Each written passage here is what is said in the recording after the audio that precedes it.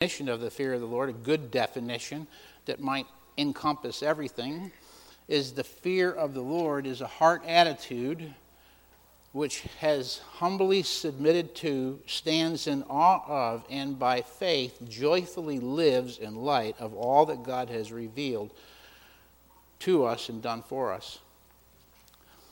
I'm not going to go back through. He didn't conclude all of those 6, but the fact of the matter is we've covered all 6 of them over and over again in the last 2 months. But just, if you have that sheet, look at it quickly. We said that the fear of the Lord requires God's revelation. We said that the fear of the Lord consists of an intimate knowledge of God's character, getting to know Him. Paul said, I want to know Him, the power of His resurrection. I want to actually get to understand and have fellowship with His sufferings, to know Him. And it's in knowing Him as He reveals Himself to us that we grow in the fear of the Lord. And the best way to get to know Him is, of course, through the Scriptures. God reveals it as we study His character, because He's immutable. He's a mutable God. He never changes. If we can understand His character and we see it and we grow in our faith in that area, that character area, we know He'll never change. We can put our feet on the fact, and we looked at things such as His goodness and His grace and His glory, His creatorship, His holy character. And all of those things, as we get to know them, will produce a fear of the Lord in us. Piper said, God means for His power and holiness to kindle fear in us, not to drive us from Him, but to drive us to Him. His anger is against those who forsake Him and love other things more. The safest place in the universe is in the arms around the neck of God. The most dangerous place is any path where we flee from His presence. The fear of the Lord is that we might run to Him and that we might desire to be with Him and close to Him. We said that the fear of the Lord is happy, it's humble, it's a trusting submission, if you will. Look at Proverbs 15. Open your Bibles there. Many of these, if not most, we looked at from Proverbs.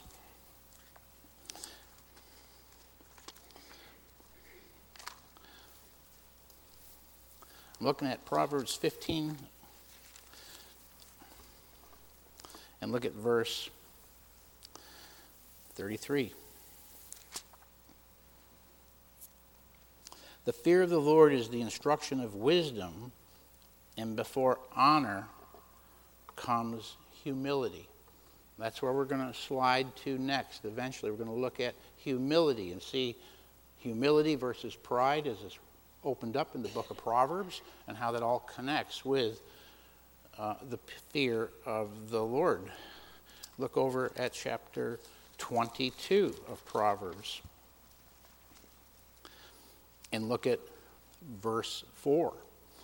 The reward of humility and the fear of the Lord is riches and honor and life. There's a submission, there's a trust, and there's a delight or a happiness, blessedness that flows out of that. Bridges says, the fear of the Lord is that affectionate reverence by which the child of God bends himself humbly and carefully to his Father's law. We said that the fear of the Lord is the summation of God's standard. That's what Solomon said. He wrote the whole book of what's life like outside of the garden, and he tried it all, and he found it all vanity, and he comes to the end and he says, that's the conclusion of the whole matter. Fear God and keep His commandments. So we surely looked at that several times. And the fear of the Lord is always closely related to faith. It's not separate from faith. It's when we have faith in God and in His Word that the fear grows. I want to show you a verse in Proverbs 3, and I want to encourage you to do something. I think that you probably all know by heart Proverbs 3, 5, and 6. Do most of you? No? Trust in the Lord with all my heart and lean not on my own understanding. In all thy ways acknowledge him, and he shall what? Direct your paths. You know the next verse is just as important. Here we see the whole aspect of faith, trust. Here's what we do. Here, we trust in him, not in ourselves. We trust in his word, not our feelings. We trust in him. And as we're doing that trust, look at the next verse, if you would. Verse 7, it just flows. Do not be wise in your own eyes. It's the same theme. It's the same idea. We don't trust in ourselves. We trust in him. We don't lean on our own understanding. We trust in him. When we do that, he leads the way. Here we go again. Do not be wise in your own eyes. What's the next thing say? Fear the Lord. And look what the fear of the Lord does. It turns you away from evil.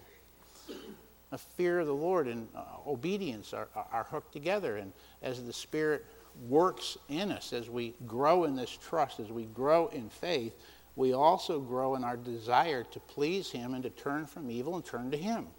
We turn away from the world and we turn to Christ and his way. And he enables us by grace to do that over and over again. And the fear of the Lord is joyful and it's delightful. I'm going to read you a verse from Nehemiah. Ben, I was looking at this just recently. Many, many years ago, when you and I met with a group of men early in the morning, we did a whole study on the book of Nehemiah and leadership from Nehemiah. What a great book Nehemiah is. But listen to Nehemiah chapter 1, if you would, please. I'm reading from verse 11.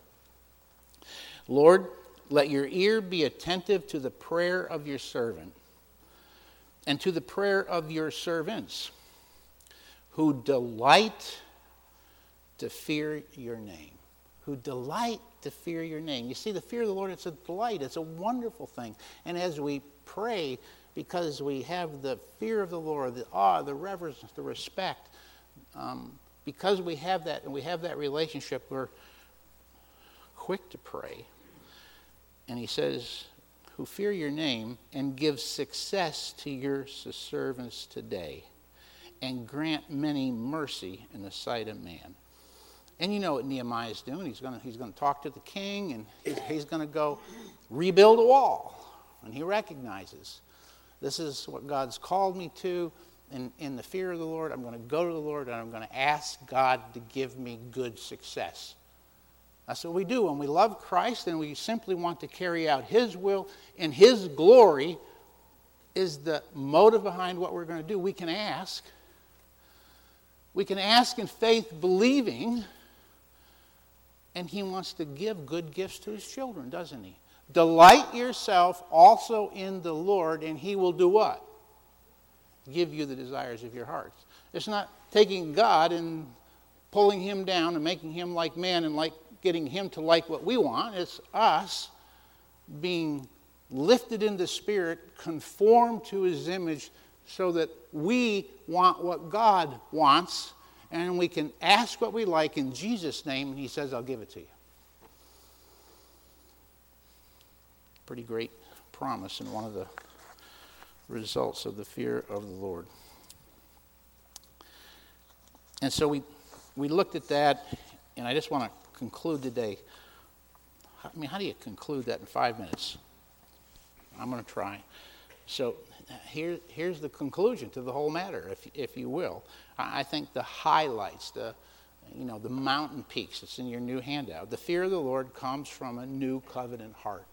If you're sitting here today and you've never been born again, you can grunt and you can squeeze and you can pursue, but you'll never fear God because it only comes out of a new covenant heart. It doesn't come any other way.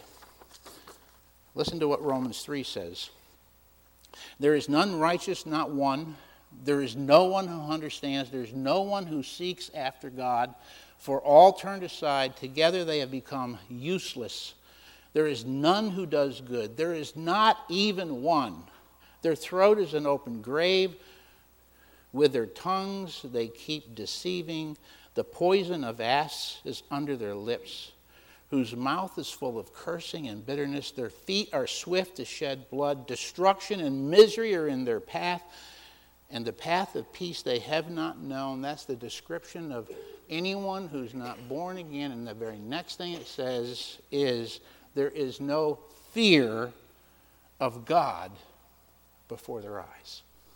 That's the description of a lost person. There's no fear of God before their eyes. That's the root of all of humanity's sin. Psalm 36:1 says, transgression speaks of the ungodly within the heart. There is no fear before his eyes. But we've been given a new heart by grace, haven't we?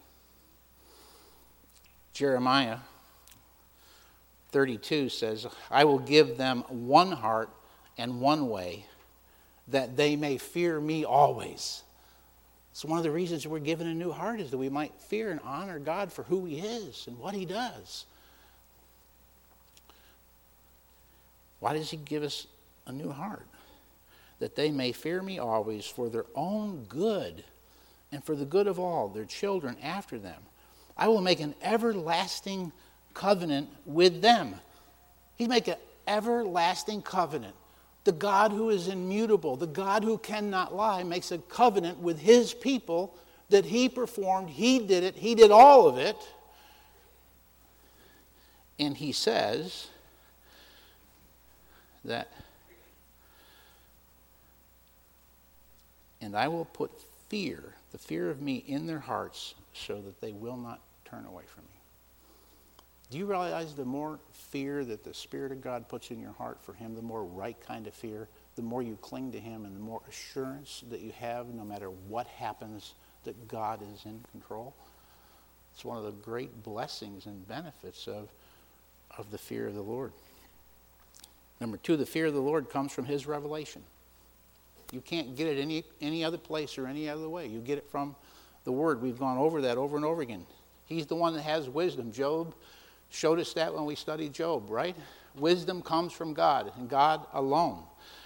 He's the one that knows. 1 Peter 1:23 and 25 says that you have been born again, not of seed which is perishable, but imperishable. That is, through the living and enduring Word of God.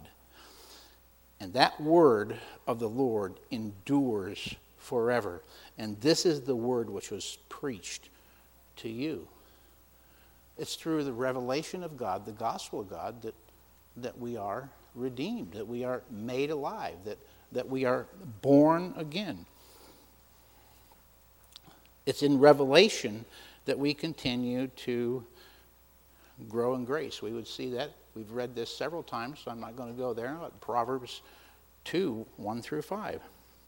I love this verse in 2 Corinthians 7:1. Therefore, having these promises, beloved, let us cleanse ourselves from the defilement of the flesh, perfecting holiness in the fear of God. It's the work that God does in us as we come to his word. It's through revelation that we're born again. He has to reveal himself to us. He takes that work. He does that regenerated work as the gospel is preached. We come to faith in Christ, and then we meditate. We renew our mind, and as we renew our mind, we're not conformed, we're transformed, because we're new creations, new creatures in Christ. The old is being passed away, and all things are being continually made new as we are being conformed to him. And number 3, the fear of the Lord comes from a deep sense of our forgiveness. Thursday night we'll go to the Lord's Supper, the Lord's table, time to remember. We've been forgiven a lot, haven't we?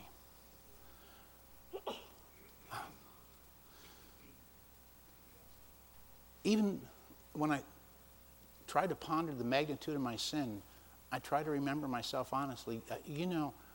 I know the magnitude of what I know. But do you recognize most of us do not know how much sin that we have actually sinned against God from conception? I mean, It's higher than Mount Everest. It's more massive than we can imagine. And yet the gospel of Christ, his atoning blood, his sacrifice, Jesus paid it all. Nothing but the blood. It's completely wiped clean in that forgiveness, knowing, yes, we have been forgiven, but we are forgiven. We're dead to sin and alive unto God. And that sense increases that fear of the Lord. And then what happens on the back of that sheet? Fruit. Fruit's produced. What's the fruit of the fear of the Lord? Obedience. The Spirit of God takes and we start obeying. We desire the truth. We hate when we sin.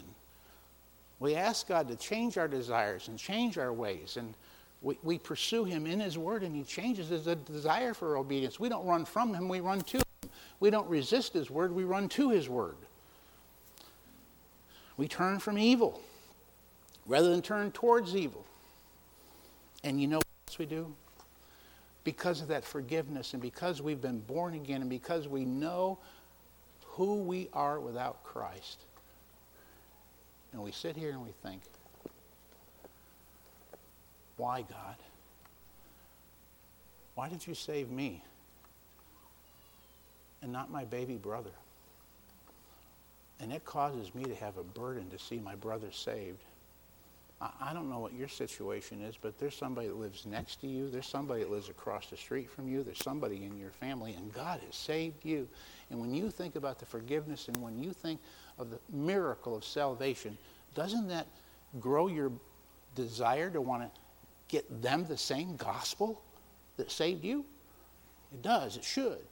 And so evangelism grows out of a proper understanding of the fear of the Lord. So all of these things are part of the fear of the Lord, and we're going to look at how the fear of the Lord is continually cultivated then as we look at humility. Will be the next thing we begin to explore. And what's the opposite of humility? Pride. We have that battle. And Proverbs has a lot to say about pride as we look at that, because we want to grow in the fear of the Lord. We want to be humble people that God does not resist, but that in due time he exalts. So we'll look forward to that in the days ahead. God bless you. You are dismissed.